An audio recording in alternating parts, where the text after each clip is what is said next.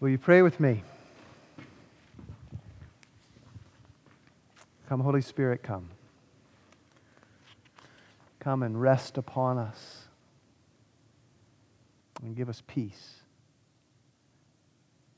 Come and fill this space where I'm standing and every space where this congregation is gathered all around the city and beyond.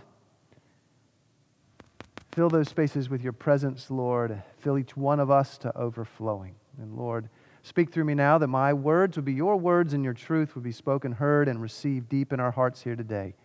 For we ask it in Jesus' name. Amen. Amen. Please be seated. So did you get your shot yet? First shot? Second shot? Done the 2 weeks yet? Hey, I heard they're giving leftover shots out at such and such grocery store after a certain hour. If they don't, they have to throw them away. You should get over there. Yeah, I had an appointment, but they ran out of shots, so they had to bump me. Don't know when I'm going to get my shot. Yeah, what have you heard about Pfizer, Moderna, Johnson & Johnson, AstraZeneca? I heard the CDC's giving the thumbs up for Johnson & Johnson. The Fauci-ouchie, you gotten your Fauci-ouchie? You know, it's become our everything, hasn't it? How many times have you talked about it just today? Maybe 1,000 times this week? The vaccine. And when someone gets that shot, I've heard so many people say it, I've said it to people that I know who've gotten it. Oh man, now you're bulletproof. You've got superpowers. And there's all this other stuff that's coming along too with this glorious, miraculous vaccine that is emerging, these vaccines that are emerging. There is, I would say, some covetousness of some who haven't been stuck in the arm yet. And there's some pretty interesting links that people have taken in order to get stuck in the arm. There's sometimes I've seen people feeling guilty that they have already received the stick in the arm and don't feel that they're worthy to have received it before someone else. And then there's, I would say, a profound, almost euphoric feeling that I've heard people are feeling, a feeling of ultimate relief after being stuck in the arm. And all of this, I would say, suggests that we are a people who have and are experiencing a serious assault on our peace and our confidence. And we Christians, of course, aren't exceptions to this. Our experience is much the same as anyone else during this pandemic. We're all facing the same enemy. It's this enemy who comes after every single person with unrelenting accusation and condemnation and ultimately execution. And with that, separation. And of course, I'm talking about the great enemy that is death. And the COVID-19 pandemic is just the latest manifestation of the relentless battle that death began to wage on humanity, and it has been waging it against humanity since the very first bite of the forbidden fruit in the Garden of Eden. Death came, and death keeps coming, and we feel its charge against us. You are a sinner. We feel its condemnation. Your sentence has come down. You are a dead man. You are a dead woman walking. When the enemy speaks so loudly, we buy into the idea that the axe is falling and the separation from life, from goodness, from light, from God is a foregone conclusion. And I know that sounds perhaps a bit morbid, overly morbid, I should say, maybe a bit melodramatic.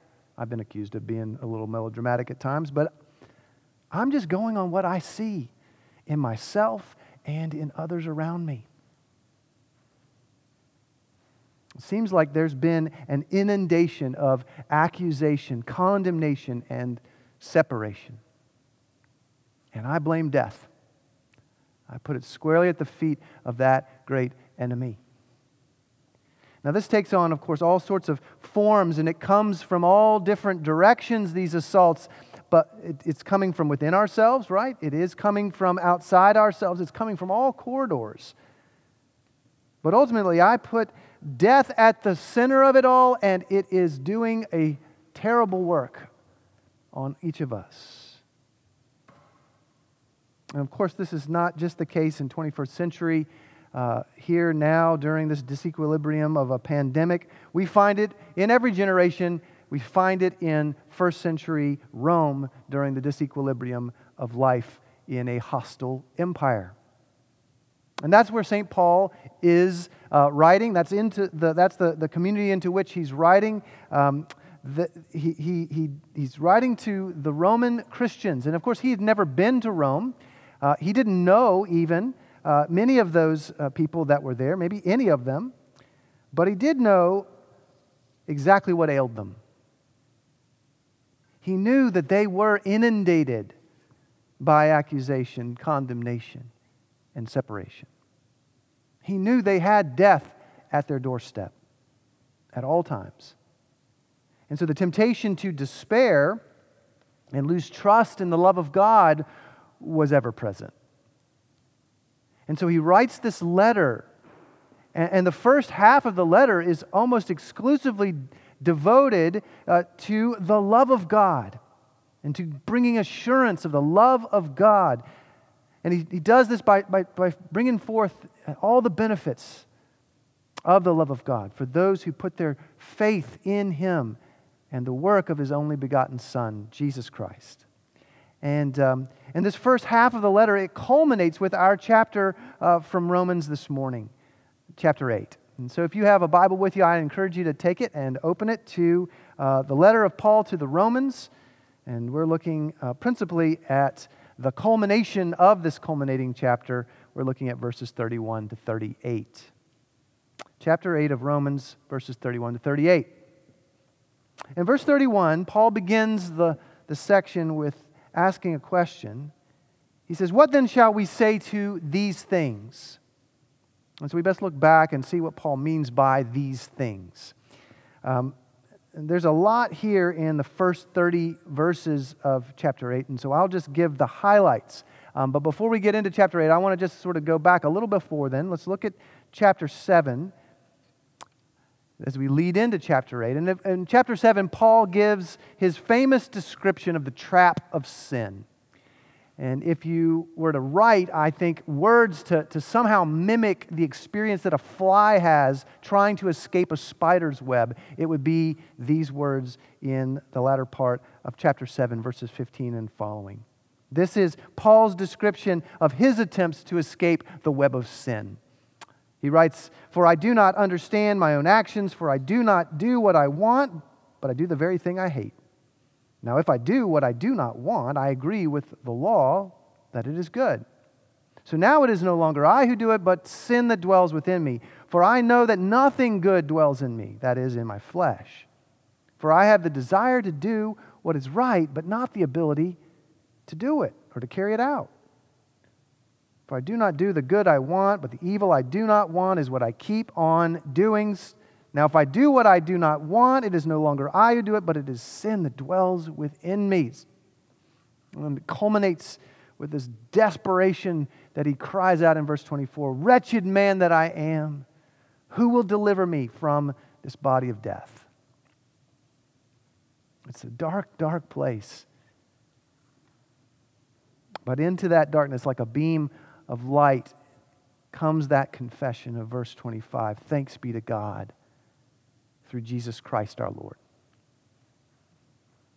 Who will deliver me from this body of death? Thanks be to God through Jesus Christ our Lord. And then comes chapter 8. And Paul launches into this broad and sweeping unpacking of that confession of Jesus Christ our Lord's deliverance of wretched men and women like Paul, like the Romans, like each one of us. He declares, "There is therefore now no condemnation for those who are in Christ Jesus," in verse 1. No condemnation to eternal death and damnation, verse 11. There is adoption and access to God, who is Abba, Father, verse 15. And as children of God, there is inheritance as co-heirs with Christ, verses 16 and 17.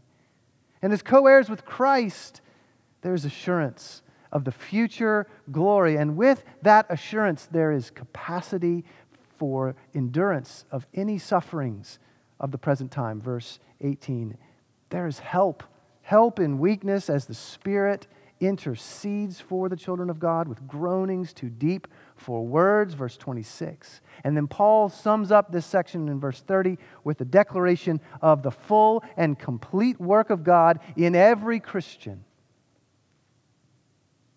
And those whom God predestined, He also called. And those whom He called, He also justified. And those whom He justified, He also glorified. And if you had to summarize all of this, it's a description of how the love of God is made manifest in the life of the believer in the kingdom of God.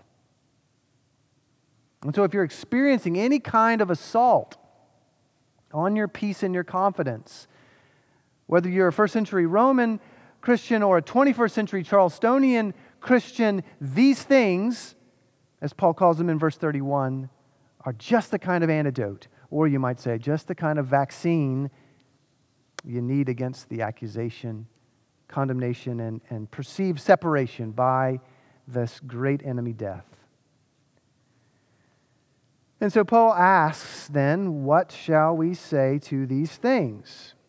And as I read this passage, Paul, in this argument, he kind of reminds me of Dwight Schrute from The Office. If you've ever watched The Office, Paul kind of is like Dwight Schrute, kind of obnoxious, very opinionated, always knows he's right, and brings these very resolute arguments by listing fact after fact after fact. And he even says it, fact, fact, fact. So what then shall we say to these things? Fact. If God is for us, who can be against us? Implying no one can. Fact, verse 32. God did not spare His own Son, so clearly He'll give us all things in the face of death's accusation, condemnation, and separation. So we have the accusation, verse 33. Who shall bring a charge against God's elect? Answer, no one. Why? Because, fact, it is God who justifies, which means as the justified, the believer is beyond the reach of the accusations. And then there's condemnation, verse 34. Who is to condemn? Answer, no one. Why? Because, fact, Christ Jesus is the one who died. Jesus has already taken the condemnation upon Himself. It can't be done again. More than that, fact, Christ was raised from the dead and is seated at the right hand of God and is ever interceding for us. So Jesus' death was effective, and He is victorious over death. And He never ceases to bring that victory as an advocate before the Father. He intercedes to the Father on our behalf. And separation, verse 35. Who shall separate us from the love of Christ? Which is just another way of asking, who shall damn us to hell? Shall tribulation, or distress, or persecution, or famine, or nakedness, or danger, or sword? And Paul, of course, knows all of those assaults firsthand. He knows all the ways a believer can and will be assaulted as attempts at separation come in wave after wave by death. It's always been the story for God's children. And that's why he quotes Malachi in verse 36. Oh, death may come to slaughter the good shepherd's sheep, but shall any of these things separate us from His love? Asks Paul. Then he answers. He really brings the lumber in these next bits. Fact after fact after fact. Verses 37 to 39, and I won't dare to paraphrase it. It's words you've got to hear again. Can these things separate us from Christ's love? No. In all these things we are more than conquerors through Him who loved us. For I am sure that neither death, nor life, nor angels, nor rulers, nor things present, nor things to come, nor powers, nor height, nor depth, nor anything else in all creation will be able to separate us from the love of God in Christ Jesus our Lord. Nothing in all creation. Nothing in natural creation, all those natural afflictions outlined in verse 35, they can't separate us. None of the things in spiritual creation, all those spiritual afflictions outlined in verse 38, they can't separate us. Nothing. It's the outworking of those words of Psalm 139 when King David writes about imagining a place where he could go and be separated from God's presence. And what does he find? He says, "Where shall I go from your spirit? Or where shall I flee from your presence? If I ascend to heaven, you are there. If I make my bed in Sheol, you are there. If I take the wings of the morning and dwell in the uttermost parts of the sea, even there your hand shall lead me, and your right hand shall hold me. If I say, surely the darkness shall cover me, and the light about me be night, even the darkness is not dark to you. The night is as bright as the day, for darkness is as light to you." It's the outworking of Psalm 23, the psalm we heard sung by the choir so beautifully at the beginning of this service. When David walks through the valley of the shadow of the great enemy, the true dark night. "Even though I walk through the valley of the shadow of death," writes David, "I will fear no evil." Why? "For you are with me. Your rod and your staff, they comfort me." You're there. He's with us. That's what the promise is in the face of death and all the accusation and condemnation and separation that death threatens upon each of us as it steals our peace and our confidence and churns up all this stuff in us of fear and anger and depression and hopelessness. He's with us. And I wrestled with how to bring some application for this promise, this sermon to you, and I kept coming up empty because I didn't want to just say up here, "Now believe that, y'all. That's your application. Just go out and believe what I just said." What Paul wrote. It's not that easy, is it? So I guess I'll just have to give some testimony from my own experience. Some of you know, all of us have some expression of the mortality, our broken bodies, the darkness of the fall and how it impacts our lives. And in the life of Jenny and me, it hit us pretty squarely, especially during my years in seminary, our years in seminary, through the darkness of infertility. It became apparent to us over the course of those years that we were there that we were not able to conceive of a child. And we entered into some serious darkness in that time. Strong feelings of despair and hopelessness, of anger, an inability to pray, a lack of desire to read the Scriptures. And I was in seminary, training to be a professional Christian. And what was the help? How did we get through it? How did we get out of it? We were in the pit. We were stuck in the web. Well, all I can tell you is that there came a day, perhaps in the darkest moment of it all, when all there was just this sense that He was with us, that we hadn't been separated.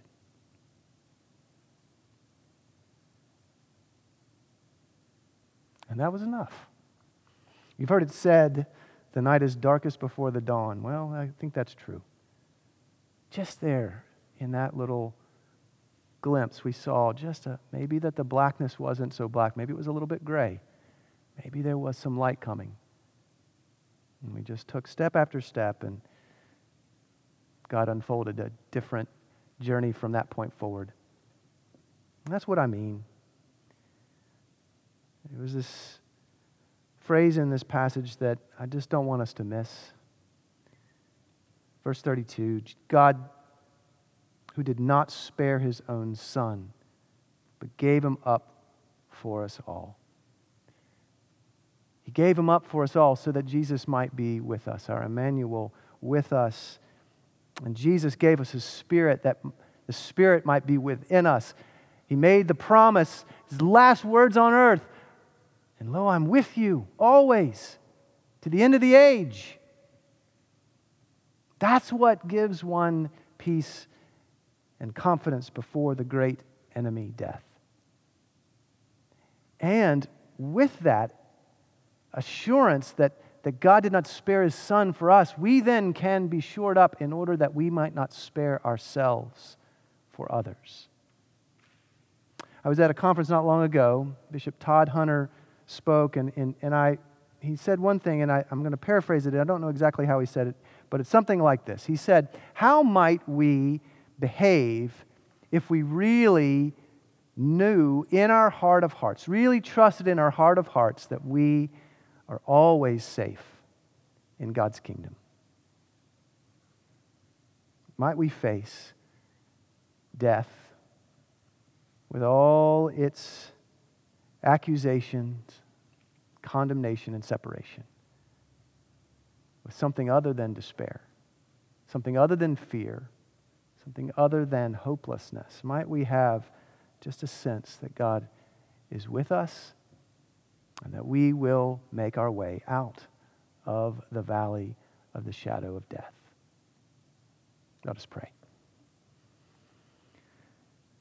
Lord Jesus, daily we are reminded, perhaps in ways that haven't been so before, of the comprehensive grip that death has on humanity. In a time of pandemic, we see it, Lord. We know it. We feel it. And we confess, Lord, that it takes us to places that we do not want to be. But thank you, Lord, that no matter where we are, no matter how dark it gets, we will not be separated from you. You are with us. Would you lead us and guide us, Good Shepherd, out of the valley of shadow into green pastures of hope, and make us, Lord, as those for whom you did not spare your own Son. Make us those who do not spare our own selves, Lord, in service to you and in service to one another. We ask these things in the name of our Lord and Savior Jesus Christ, the one who has victory over death through his cross and resurrection. Amen.